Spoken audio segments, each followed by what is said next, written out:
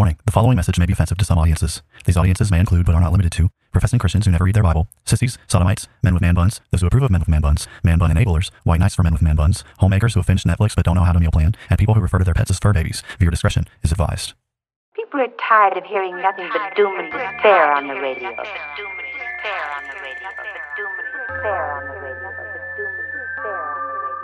The message of Christianity is that salvation is found in Christ alone, and any who reject Christ therefore forfeit any hope of salvation, any hope of heaven. The issue is that humanity is in sin, and the wrath of Almighty God is hanging over our heads. They will hear his words, they will not act upon them, and when the floods of divine judgment, when the fires of wrath come, they will be consumed and they will perish. God wrapped himself in flesh, condescended, and became a man, died on the cross for sin, was resurrected on the third day, has ascended to the right hand of the Father, where he sits now to make intercession for us. Jesus is saying there is a group of people who will hear his words, they will act upon them, and when the floods of divine judgment come in that final day, their house will stand. All right, Tim, the question for today's episode is, should we repent of our emotions?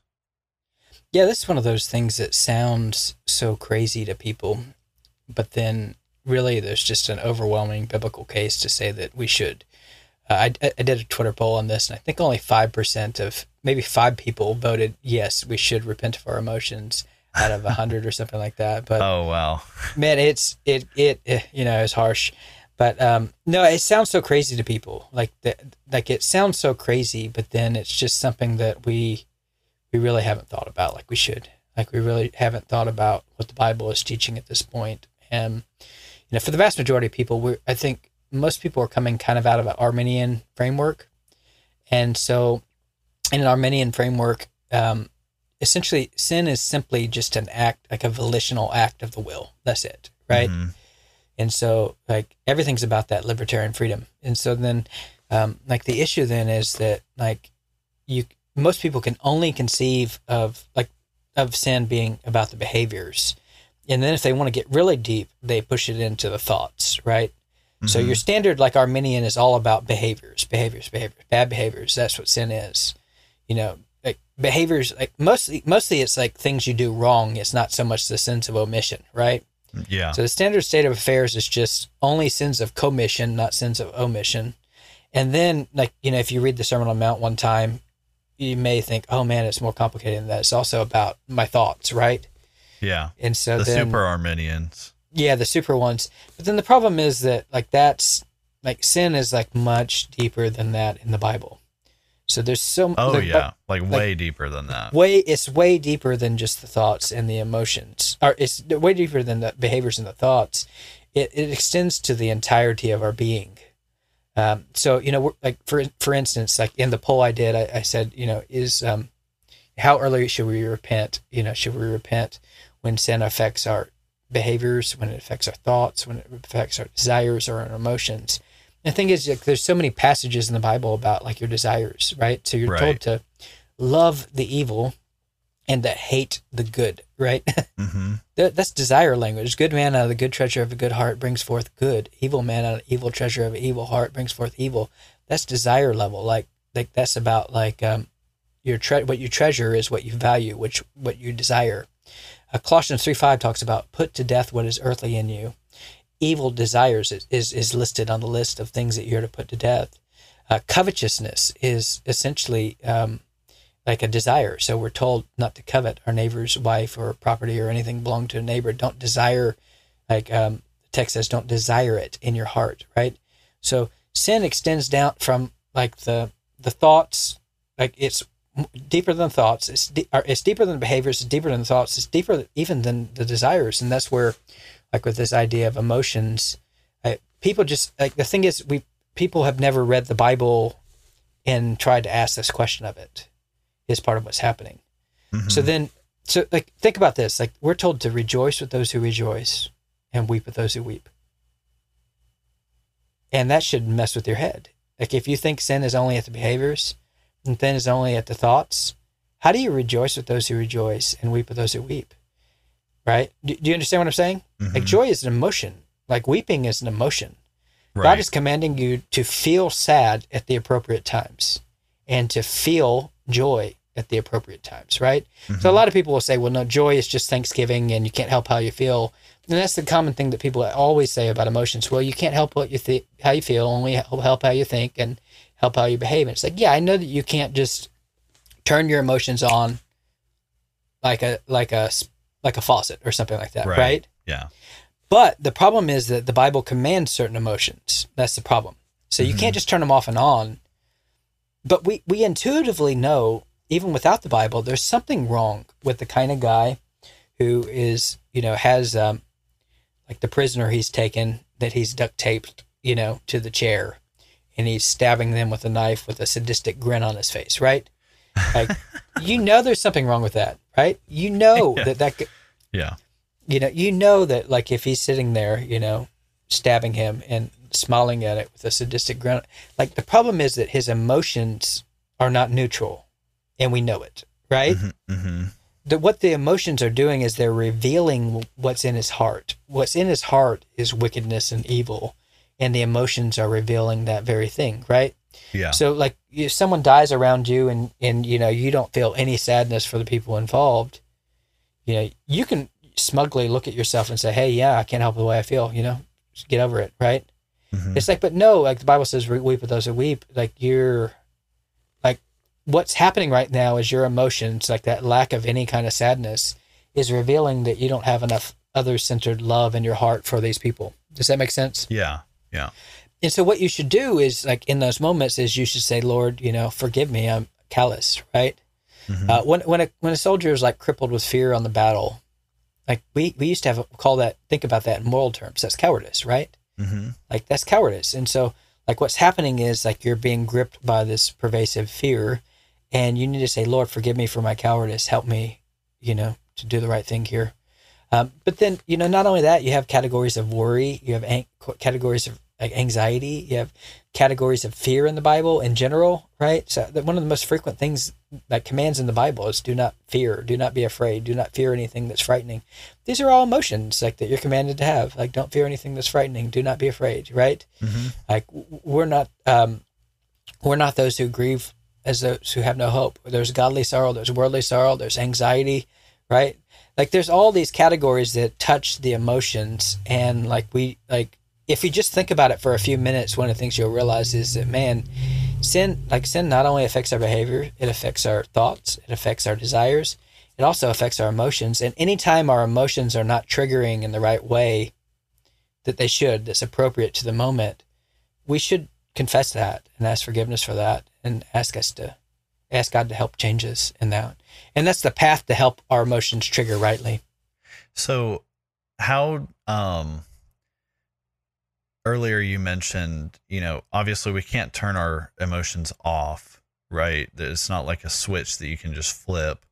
So if that's the case, then how can we be held accountable for our emotions if we can't necessarily like control them immediately all the time? Well, the thing is, you can't actually control your behavior either. Okay, what do you mean? Well, I mean, can the Ethiopian change his skin, or the leopard change his spots? So also cannot you, who are accustomed to do evil, learn to do good. All those who commit sin are a slave to sin, right? If the Son sets you free, you'll be free indeed. So the issue is you can't control any of it. And that's what I mean. Like, this kind of comes out of like an Arminian framework. Yeah. Like it comes out of Arminian framework, because in an Arminian framework, your libertarian free will is just like, you have the power of contrary choice. You can choose between A and not A at any given time. There's nothing that's constraining your will one way or the other, right? So, but then the problem is that, biblically speaking, like your will is constrained to sin, right? And God holds you accountable for your will being constrained to Him. So you can't, learn to do good apart from God's help. You can't learn to think right thoughts, like to renew your mind, apart from God's thoughts. You can't learn to desire, like you're told to hate the evil and desire the good. You can't do that apart from God's thoughts, and you can't have the right emotions apart from God's help. So like the issue is, whatever you're talking about, you can't do any of it without God's help. Right. We're so in love with our sin that all we ever do is sin apart from God. Well, yeah, I mean, it's not, like everything is corrupted by sin. It's all tainted by sin, and like every part of you, and that's what our doctrine of total depravity says. It says that every human faculty is corrupted by sin. Your mind, your will, your emotions, it's all affected by sins. And what you need to do is you need to have like a biblical doctrine of the heart, right? So a biblical doctrine of the heart, like the heart is the inner man. That means my mind is affected by sin. My will is affected by sin. My emotions are affected by sin. My desires are affected by sin. And what I need heart change. And so anytime, my emotions are not triggering in the right way, that's an indication that my heart is not right before God. Mm-hmm. And that's an occasion to say, Lord, give me a clean hands and give me a pure heart, right? And isn't that, I mean, renew within me a right spirit, right? What does that mean? Right, yeah. And Restore to me the joy of my salvation, emotions, right? Right. So keep on going. And I think a lot of people to try and push back against what you're saying, they would point to the Psalms, right? They would point to people like David, who talks about eating his tears, right. as a meal because he's crying so much because he's so sad, and they would point to those types of passages and say, see, look, like our emotions are just neutral, right? But then I think the problem with that is if that is your interpretation of those Psalms, then it's very clear that you're not actually reading all the way through the entire Psalm, right? Like whatever individual Psalm you're citing, because every single time in any sort of, there's several different types of Psalms within, the book of Psalms. One of those is the lament, right? So it's supposed to be sad, right? It's acknowledging that we as humans do feel sadness, but then the response at the end of all of those laments is to say, something along the lines of like, but God, right? Like, why are you cast down on my soul? Hope in the Lord, right? Right. Pointing myself in spite of my sadness back to God and his goodness, right? And his faithfulness and his strength, whatever it is, there's a lot of different responses there. But then the general idea is basically like, they're not just wallowing in their sadness without end, right? So go ahead. Yeah, I think part of it is that in what you're saying is right. Immediately when you say, hey, you're responsible for your emotions, what people immediately think is like happy is the good emotion, sad is the bad emotion, right? Mm-hmm. And so then they'll point to passages like the ones in Psalms where godly people are experiencing the bad emotions, right? Right. And then they'll say, well, so you're trying to say that they're doing something wrong. It's like, no. No. Here's the issue. Like there's like happiness is not the good emotion and sadness is not the bad emotion. The issue is we need emotions that are appropriate to our circumstance. That's what we need. Yeah. So we need emotions that are doing what they're designed to do, not what they're not designed to do. So like the issue is like that man torturing the person with the knife with the sadistic grin on his face. He has the happy emotion at the wrong time, right? Yeah. The person who feels nothing when the person around them dies, he has no emotions when he should have some emotions, right? Mm-hmm. All right. Now, the person who has worldly sorrow, they have sadness that's happening over the wrong reasons, right? Mm-hmm. So sadness for the wrong reasons that's out of proportion at times and hopeless and despair. So you have godly sorrow, you have worldly sorrow. So what you want is, like God tells us, like when we sin, to lament like a virgin covered in sackcloth for the bridegroom of our youth. Well, the problem is that we're not even sorry over our sin, right? Mm-hmm. So God's commanding us to have sorrow and we don't have it. That's an evidence that our heart's not right. Do you get what I'm saying? Yeah. So there are times where like we're missing sorrow that we need, and then there's times where our sorrow is excessive and out of proportion and attached to all the wrong things, right? Mm-hmm. So like if you're Ahab, who is weeping tears over the fact that Naboth won't sell you his vineyard, right? Mm-hmm. Like the issue is like your sadness is attached to covetousness, and that sadness is not neutral. That sadness is wrong. Right. You get what I'm saying? Yeah. All right, so what you want is you want emotions that are properly triggering at the right times in the right proportion, okay? And so like they're not the whole category though is that they're just not neutral. So Like if a person never has any happiness in their life whatsoever, and they're just moving on, man, you know, like there's something wrong. They're missing some sort of component of joy that they need, right? So, you know, if a person is just like overwhelmed all the time with sorrow and despair, not because of sin in the world, but because their idols are frustrated and they've given themselves over to depression, like they have an emotion problem as much as they have a behavior problem, as much as they have a thought process problem. Do you get what I'm saying? Yeah.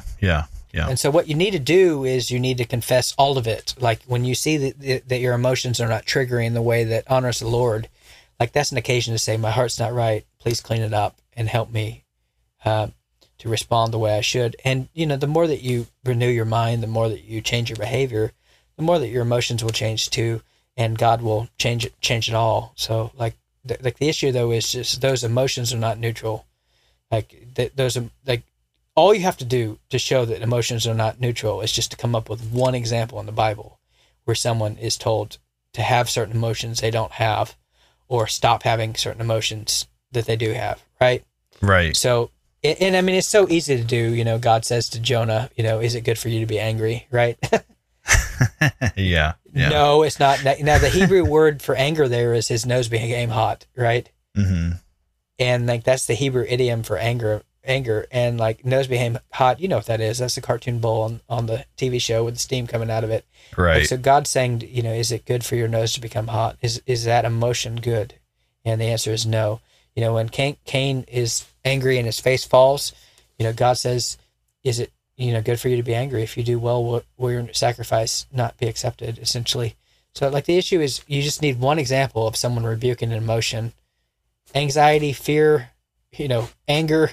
There's plenty, man. Joy, sorrow, like it's all there, you know. So, but all you need is one case to say, hey, maybe this is deeper than what I thought. Right. And I think some people sort of have a response to what you're saying that basically leads them to a like, well, you know, this can't be true because then, you know, my sin is like essentially uncontrollable in a certain, like when you think about like, hey, can I control my emotions all the time? Right. I mean, none of us do all the time. None of us do. And so I think people recognize, well, then like, I mean, there's just no hope. Like, I'm just going to sin. Right. But then I think that's the point that the Bible is making, that outside of Christ, like you don't understand how sinful you are. Like the Bible tries to tell us, but then we so often, we just assume because we relate sin so much to actions and sometimes thoughts, right? If you dwell on them long enough, and no one's ever brave enough to define how long is long enough, right? When the Bible is telling us that it's so much more than that it's even down to our desires, right? And that's where, yeah, go ahead. and people will argue, well, I can't control my desires, right? And that's the point.